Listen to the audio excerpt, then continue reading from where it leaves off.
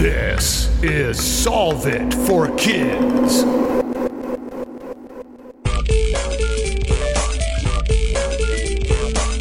Hello, my amazing and curious friends. My name is Jennifer, the Dean of all things STEM and STEAM, and this is Solve It for Kids' 3rd anniversary. Woo! Woo!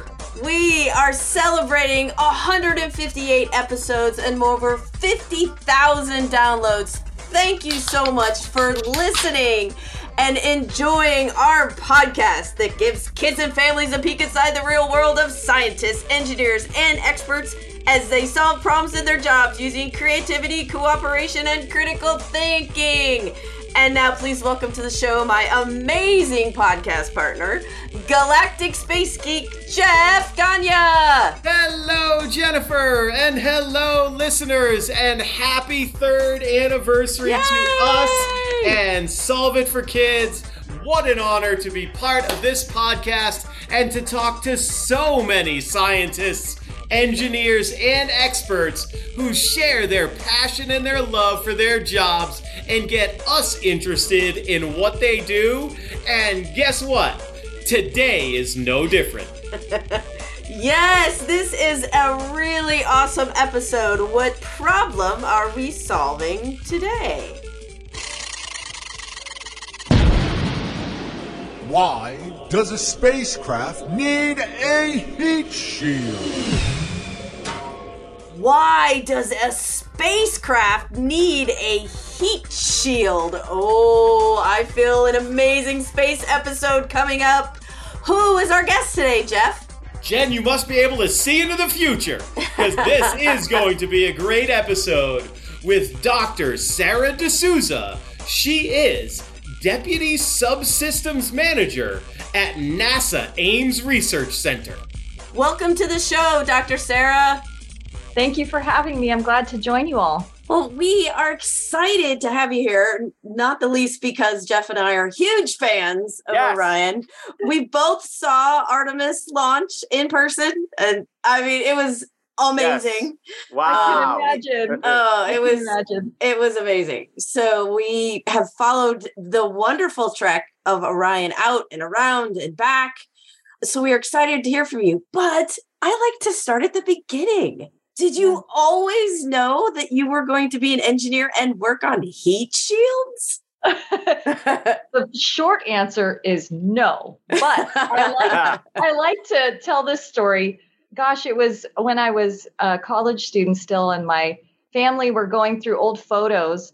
And my sister, because I was working at Johnson Space Center at the time, still it's NASA in Houston, and she sends me a picture.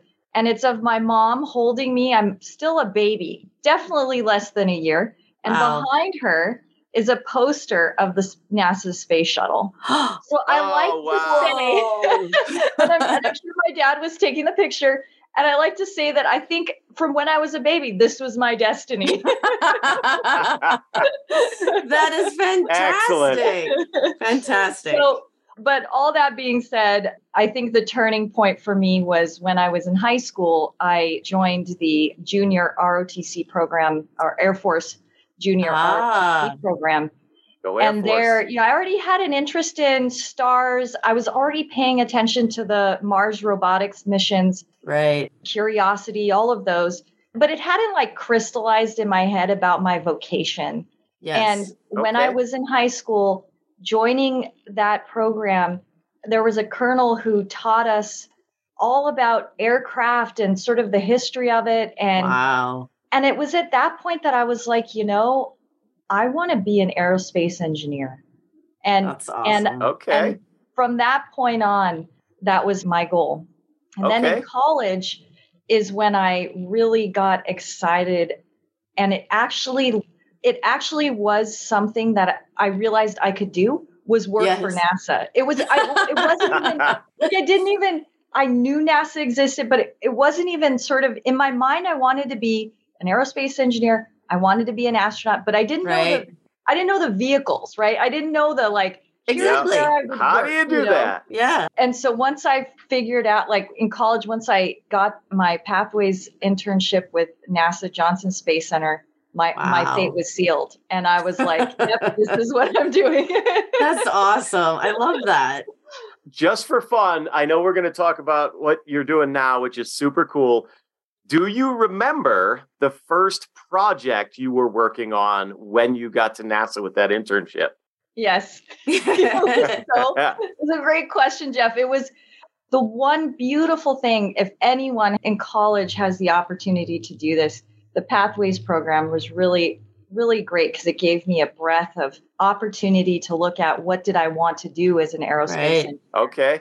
So this first co-op, I would have never thought I would have been there, but it was looking at or studying the systems required to do water filtration and recovery on board the International Space Station. Wow. So what was really, I had no idea that I would be learning about water filtration at NASA. I just, until you do things, you don't understand, right? So it was just so, there I learned about the resourcefulness of our NASA folks. Like you can't just buy things all the time. So you go, what can I use in the lab?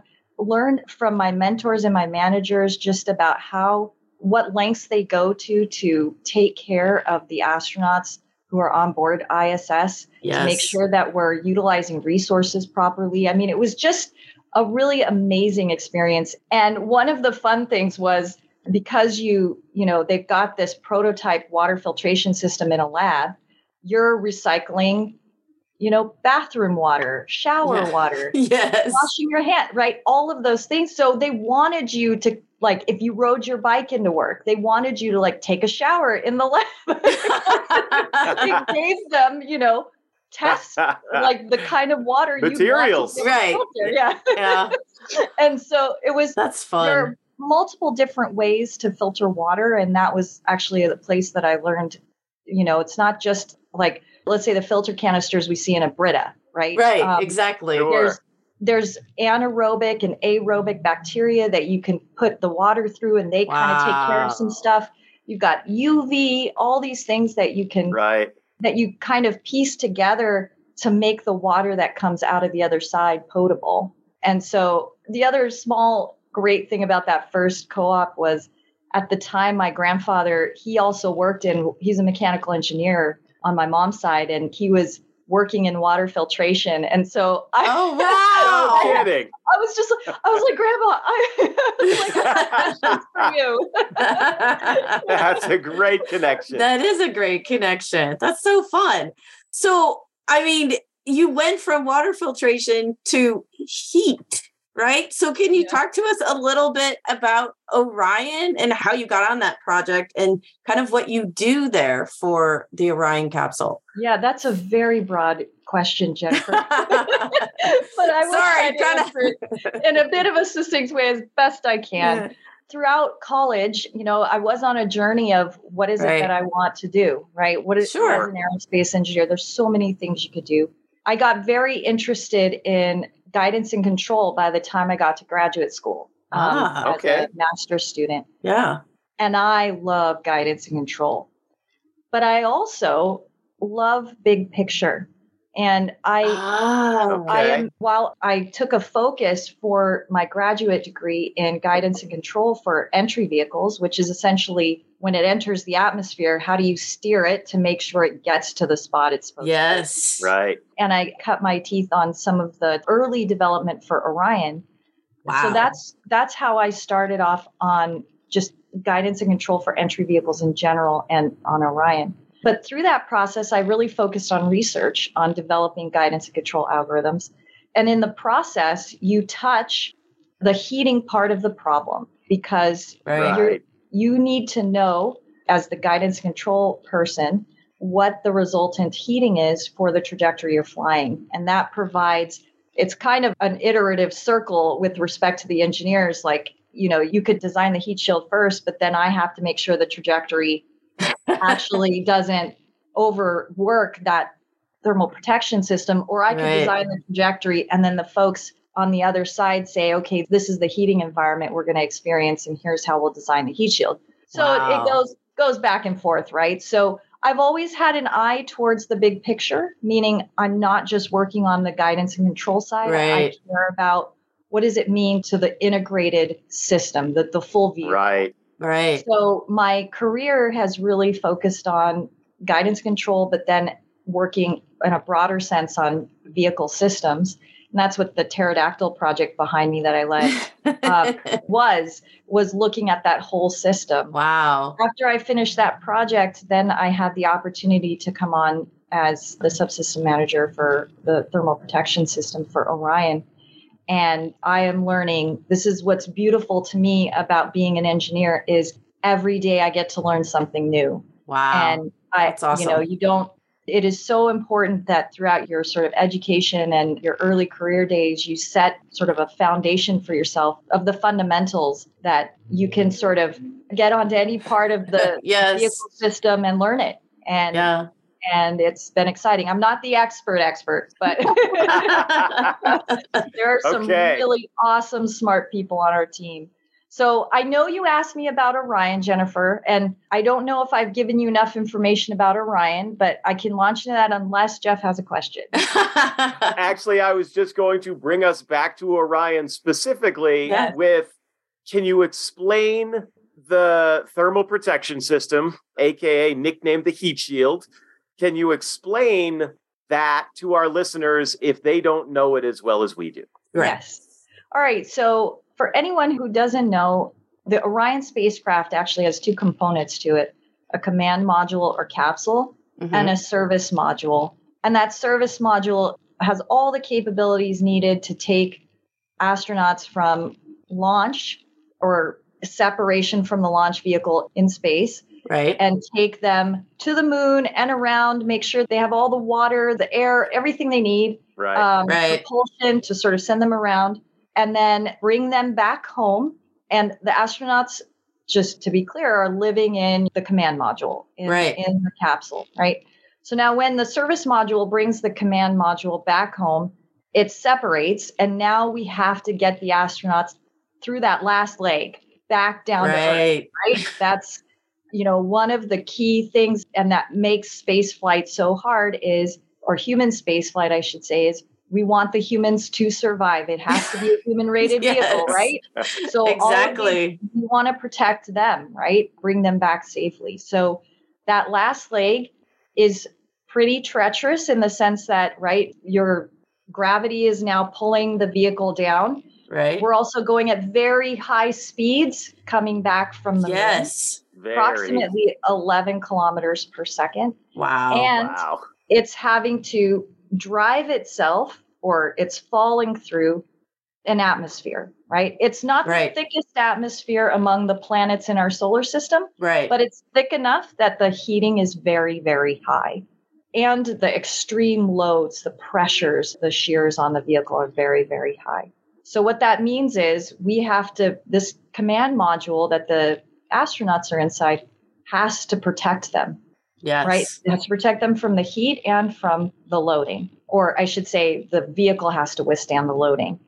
So what we do is we build a thermal protection system that can be installed on the main structure of the command module to ensure that the astronauts inside remain at temperatures that don't exceed maybe about 70 degrees F. Wow. But on the outside, the vehicle is experiencing up to 5,000 degrees F of temperature. So our thermal protection systems have to be able to handle and reject all of that, absorb or reject that heat in some way.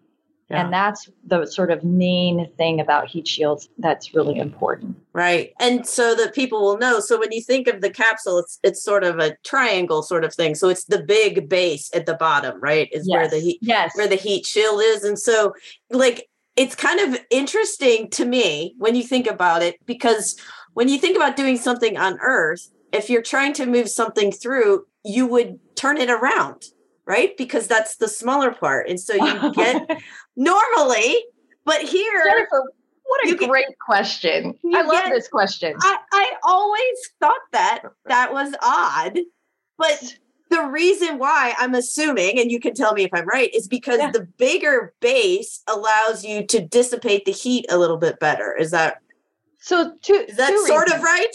That's sort of right. Okay. But there's actually two reasons why we're fat end down, right? Okay. So one is because we're coming in at such high speeds, Yes. we have to find mechanisms to decelerate. To slow things down. Yes. To slow things down. And so we call the capsule a blunt body. And so the ability for it to decelerate at the fastest rate possible is related to the large area that is on the front side, on the fat side of the capsule. That makes sense. It does also have the added advantage that you get larger area of heat dissipation across the heat, right? So all of that heat isn't focused at a point. So this is why, like, you would not send a pointed end in, right? Like from entry, it's just there's too much heat that would get generated on that sort of sharp edge, pointed edge, right? Compared to the blunt body. So I was in the Navy. So when we think about pushing things through the water, we'll do it the other way, right? Yes. You want it to be, I shouldn't use this word, and I don't know if it's how it would be used in water, but right, like just much like aircraft. Yes. You want it to be aerodynamic. So you're trying to make things as slender as possible and pointed it, right? Because that's how you make sure things move smoothly, right? In this case, we want to be fat. Yes, because you want to help slow things down. No, I love that explanation. When I was a kid, I always used to wonder, why do they do it that way? So thank you for that. Now I know. So I want to jump to the side just a little bit while we are talking about those heat shields, that fat end of the bottom of spacecraft. Obviously, ever since humans first started going into space, one of the main concerns was exactly what you said, Dr. Sarah, of we want those humans to come back alive. That was even part of Kennedy's speech of we want to send humans to the moon and they have to come back. Mission's not done until they come back alive. So from Yuri Gagarin and the original Mercury 7 astronauts, is Orion's heat shield very similar to what was being used back then? Or has technology really advanced what Orion has for a thermal protection system now? So in terms of its similarities, the material we use for the thermal protection or the heat shield on Orion is called Avcoat. And that was used on Apollo as well. Okay. But over time, we've been able to, I want to say this in the simplest way possible. We've been able to make improvements to the mixture so that we can, manage what they call the thermal response, what the material does when exposed to heat. And so, you want it to have a certain density. You want to understand the amount of weight you're going to have to carry. So you're sort of trading all of these variables of we'd like a material that is lightweight, but also does the job of absorbing that heat, ablating off and getting rid of that heat energy. But both Apollo and Orion use the same material.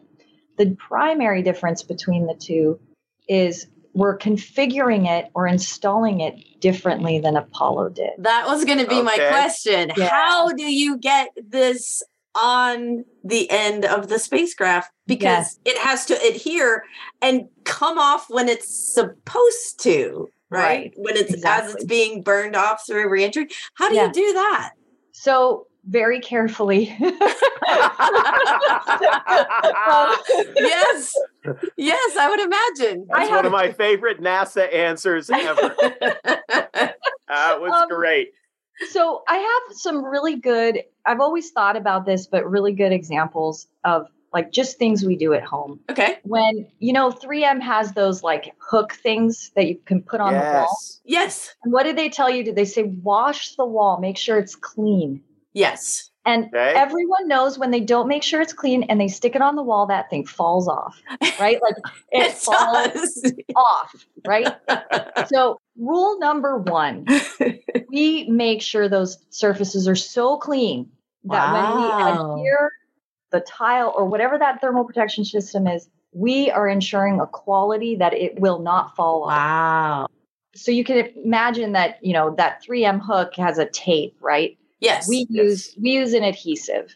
It has a quality to it that it can withstand a certain amount of temperature, right? Of heat.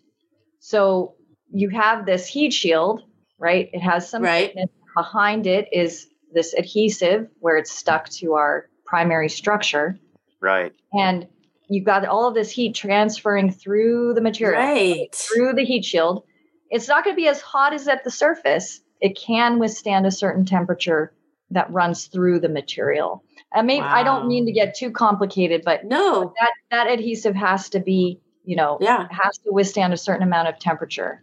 So that way we don't have to make the heat shield so thick that we're using up a lot of mass, right? It becomes so heavy.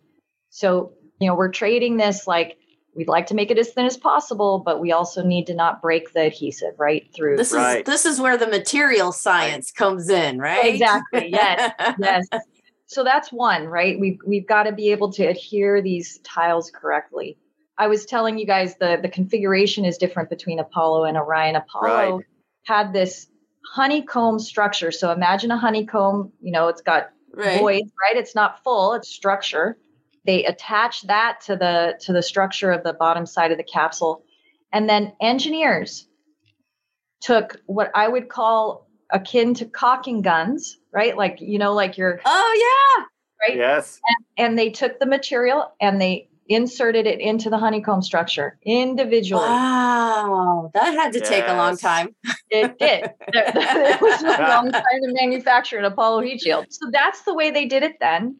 We, increased the size of Orion and decided that the honeycomb structure might not be something we want to replicate here. So we decided to do a tile configuration. So we build molded blocks of Avcoat. Wow. And then install those tiles. We have a set of center tiles on the bottom side, and then you have this circular infrastructure of tiles that go around. So what that also means is if anyone's laid tiled floor down, right? What do you have to do? You've got to grout between the tiles, right? You got to put stuff in between, right? We don't want any gaps. So we have to there's something called gap filler, and you put that in between each of the tiles. You have to also make sure that doesn't fail as well, right? It has to withstand certain temperatures. And what this all means is, when I was learning about all of this, I found it like really fascinating because you don't think about it. No, I don't. All of these materials expand and contract with heat. Right? Yes. Sure. They don't do the same thing.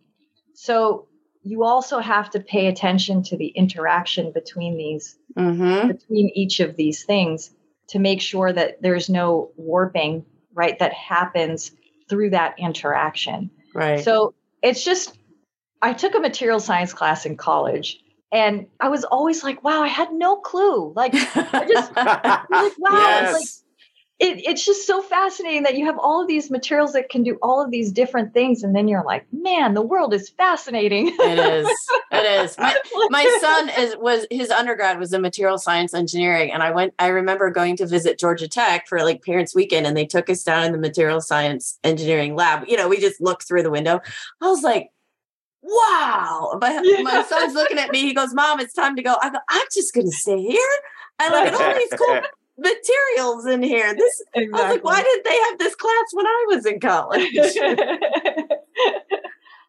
So you mentioned that the Orion capsule is larger than the Apollo capsule. And I've been lucky enough to visit Space Center Houston in Houston that has a mock-up of the Orion capsule out where you can see it and walk right up to it, look inside. And it does, in comparison to an Apollo capsule, it does look roomy. It looks, essentially like the inside, about the amount of space as the inside of a minivan. Yeah. Was the size difference a big engineering challenge for the heat shield, with Orion being so much larger? That's a good question. The bigger size does pose a larger engineering challenge, because now you're not doing a 1-for-1 between Orion and Apollo, right? You're not like, oh, this is exactly Apollo. We just copy the blueprints, do the thing, right? That's not how.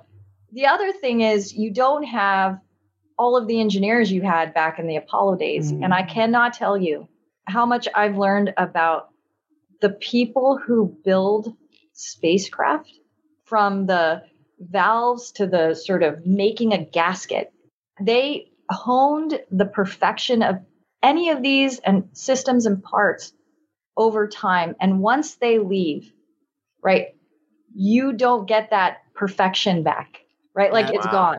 That sort of passing of the torch of all of that knowledge is all in papers now, right? It's not through the sort of passing it along in the labs, right?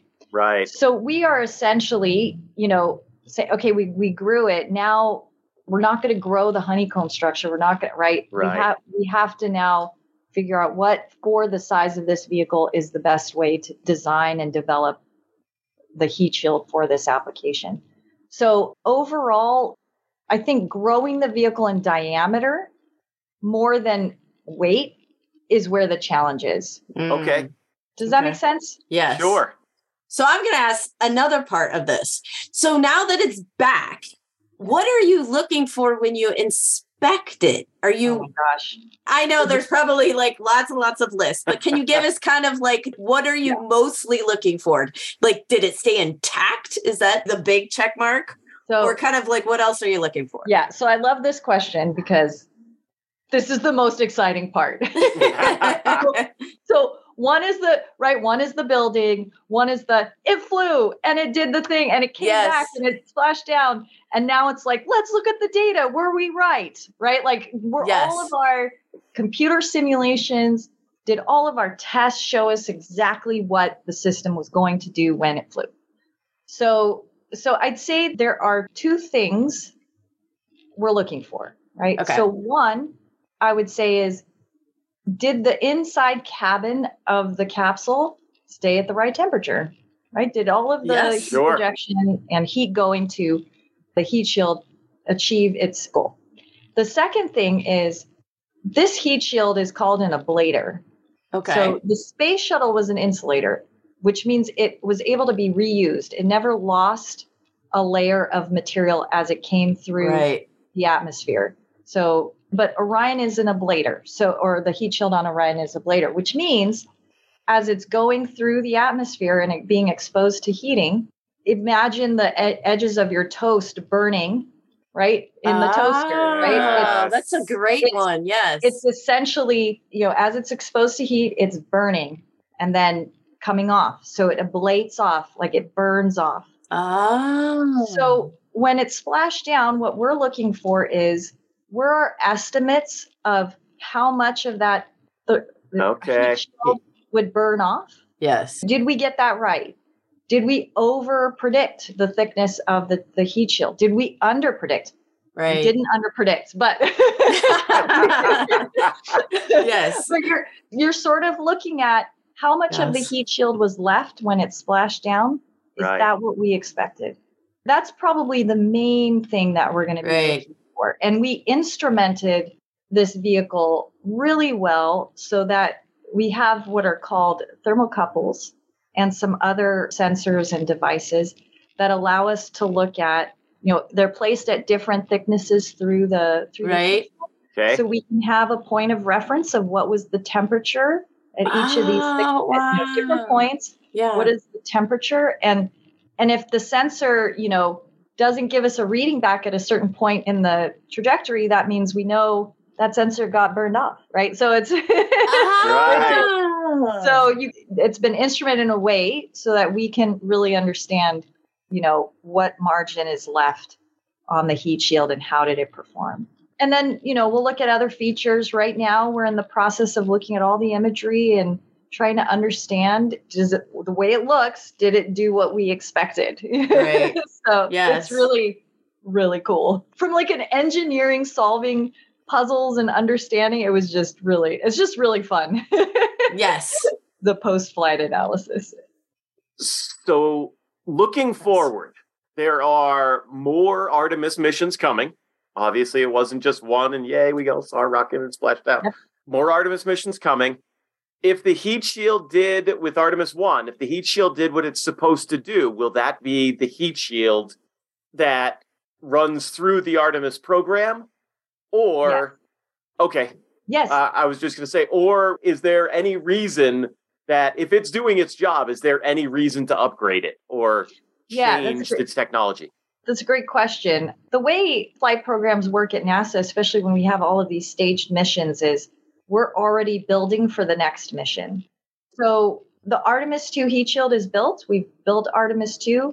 Whatever we learn on Artemis 1 can have an impact on Artemis 2, but it'll be very, very specific to what's doable, right? And what is its criticality to the survivability of the astronauts, right? So that'll be the main goal. So whatever we learn from Artemis 1, its impact will be seen on missions where maybe we haven't, the largest impact will be seen on maybe a mission where we haven't built up the heat shield yet, right? Or, or maybe you change something with respect to the operations. So what I would say is the heat shield, to excuse the pun, is cooked, right? It's already, it's already in there. So I don't expect major changes, but you never know. One thing that's really interesting about human spaceflight programs is we have brilliant engineers working through all the what ifs, trying to figure out how to design these well. But we're human. We can't know all things all at once. And I think one of the things that I've seen in various human spaceflight programs is you are constantly trying to get better. And sometimes you find something you didn't expect. And it can lead to a major change. And you have to sort of say, yep, we have to do this. Like there's no choice, even though you know it's going to extend the timeline or or whatever it may be, right? It's the right thing to do for the mission, right? So you do that. So, but right now I think we're good with the heat shield as is. That's fantastic. Well, we could talk about heat shields and NASA and Orion forever, but we're kind of at that point in our show where we like to ask a guest for our challenge. Do you have a challenge for our listeners, Dr. Sarah? All right. My challenge to the listeners out there is to find themselves some kind of curved surface. It could be a Frisbee. It could be a ball. It could be anything. And identify a material that they can make tiles out of. It could be pre-made tiles. It could be Play-Doh. It could be anything. And then find the best way to adhere those tiles to the curved surface that you have.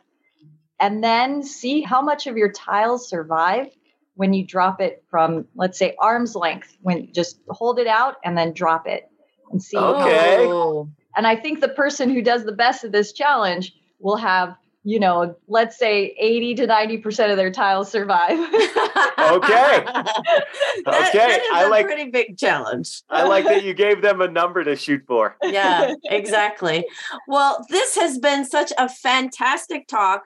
Thank you so much for being on Solve for Kids, Dr. Sarah. Thank you, Dr. Sarah. I've really enjoyed it. It was really lovely talking to both of you, and I hope the listeners out there learned something, and thanks for having me. Absolutely. Thank you.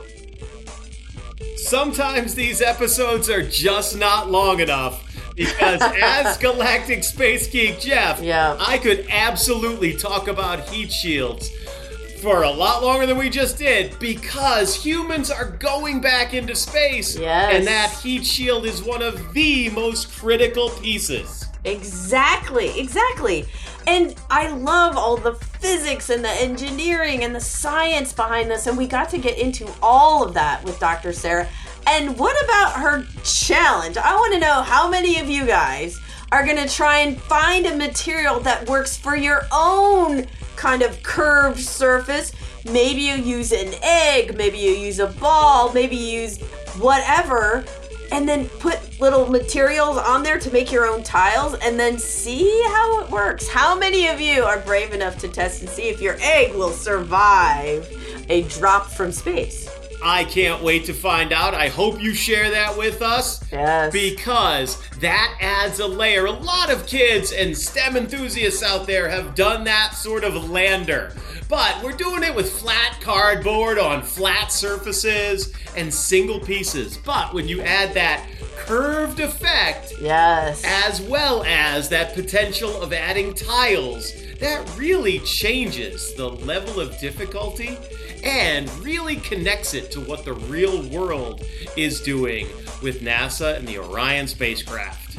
Absolutely. So those of you that do this, which we hope you tried at home because science is best when it's in action, you can share your results with us on social media. We are at KidsSolve at Facebook, Instagram, and Twitter. Don't forget to check out our website, solveitforkids.com, where every episode has its own page with way more cool information on it than even what you get in the podcast. And thank you again for being such amazing listeners. Yes. And being with us these past 3 years. We are very thankful, and we're going to continue and keep having tons more awesome guests. Absolutely. 3 years is just the start. Jen and Jeff are going to keep on going. There are so many more problems to solve. We definitely want to see you doing these challenges and sharing them with us on social media. Please connect with us. We absolutely love that. And with all the scientists, engineers, and experts that have yet to be on Solve It for Kids, Jen and Jeff are coming for you because you're going to be next as a guest on our show. Until next time, moving into our 4th year, you'll hear Jen and Jeff on Solve It for Kids.